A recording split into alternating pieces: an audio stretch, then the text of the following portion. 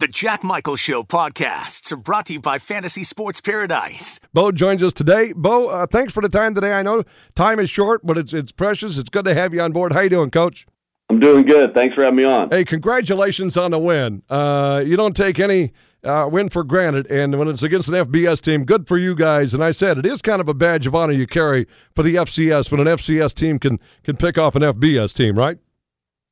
No question. I mean, yeah, you feel good not just for our program, but just for FCS football in general, and just showing people. And it's not really like you're out to prove anything, but it's just fun to be on that stage and to show that our guys aren't afraid of that situation or that moment, and that we're when the whistle sounds, we're ready to go for 60 minutes. And obviously, you guys are plenty familiar with that, and I always have so much respect, not just for the obviously the multiple championships, but North Dakota State has obviously had a tradition as well of going into FBS places and, coming out victorious numerous times. This has to be, this is a treat because it may be how it should be. The two teams from different conferences, Bo, that you're going toe-to-toe. This game will not define either team's season.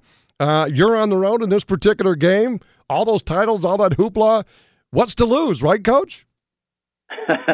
Yeah, no, you're right. I mean, there's if you were to odds makers or this or that, you're definitely not supposed to win as a road team coming over North Dakota State, and that's really because North Dakota. That's not just something people are saying. It's been proven. It's been proven over years. Their resume speaks for itself, and we have so much respect for that. But I will say, as our guys, we don't necessarily look at it as what's not to lose. We look at it as a game that we're preparing to go win. And that's how we looked at the WSU game. That's how we looked at a University of Washington game a couple years ago, or Oregon State game that we were able to come out on top. That's how we look at it. Now, don't get me wrong. We understand how tough it is, and the margin for error is very thin when you play a team like North Dakota State that is so well coached, is so disciplined. And I don't think they get enough credit sometimes. People say, well, they're so tough, big, strong. No, they're talented. They're extremely, extremely talented, too. So, and they maximize that talent. So it's not just talent that's not pushing it to the highest level. They take talented players, and those talented players are gutsy enough and gritty enough to take their talent to the highest level in terms of their work ethic and their discipline. So it's impressive. Bo Baldwin, head coach of Eastern Washington, joining us today on 740 The Fan. You probably touched on already some of the obstacles, and we'll get to maybe your concerns more with North Dakota State quickly, but anytime you talk about Eastern Washington, as I mentioned, Bo, having done a number of years for the University of North Dakota in the Big Sky, I remember when Cooper Kupp was a freshman, and Mike Berg, my broadcast partner, and I, and even chatting with Larry Ware, your play-by-play guy, going, wow, this kid's special, and he's got lineage behind him. I know it's the first guy everybody brings up, but I think you have to, Bo. My question to you is, teams have got to be trying to focus and concentrate on containing Cooper. How is it that your OC, continued, and you're a good quarterback that Gage Gubrud has obviously stepped up big.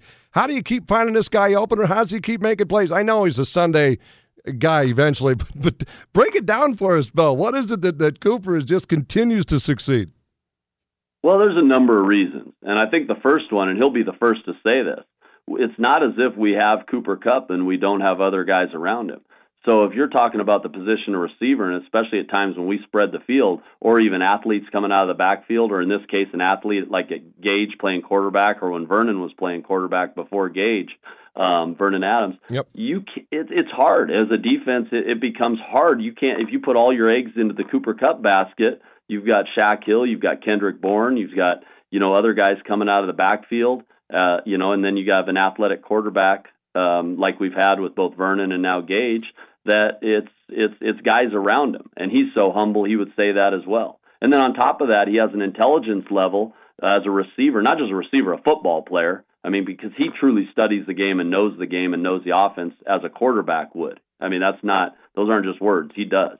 So you can put him anywhere. And when you can put a guy anywhere, it is harder to design your defense to take him away. I mean, people say, well, just double cover him or just do that. It's not that easy when he becomes the number 2 slot receiver to the field, and then the next play is the number 1 receiver to the boundary. And it's not that easy. If he lined up in the same spot every time, it'd be a little easier, but he's smart enough that he can go all over the place on the field too. So, those two things make it extremely tough to be able to focus all your energy on him. And then he's just that he's a good enough player. He's worked hard enough to get himself to a level where you can kind of know it's coming and he can still beat you. He just has that. He has that will and that ability to do that. You even had Cooper throw a pass, for goodness sakes, Bo. Yeah, I think it's his third or fourth completion in his career. So I'm not being a wise guy here.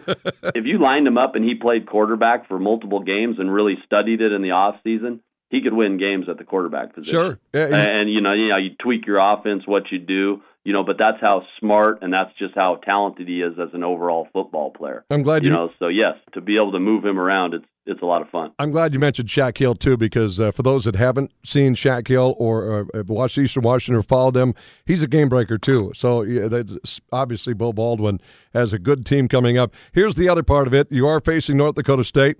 Between the two of you got, the last 6 national championships. So this is going to be hyped up. I see ESPN, I think, has picked it up. I know it's being on DirecTV. I forget the channel, Chase, but you got one of those. All that hype aside, you're stepping into an environment. You play in front of big crowds, Bo. I can't imagine that you're going to be too rattled in front of big crowds. But let's go brass tacks here. What does this thing come down to Saturday afternoon at the Fargo Dome in your estimation, Bo?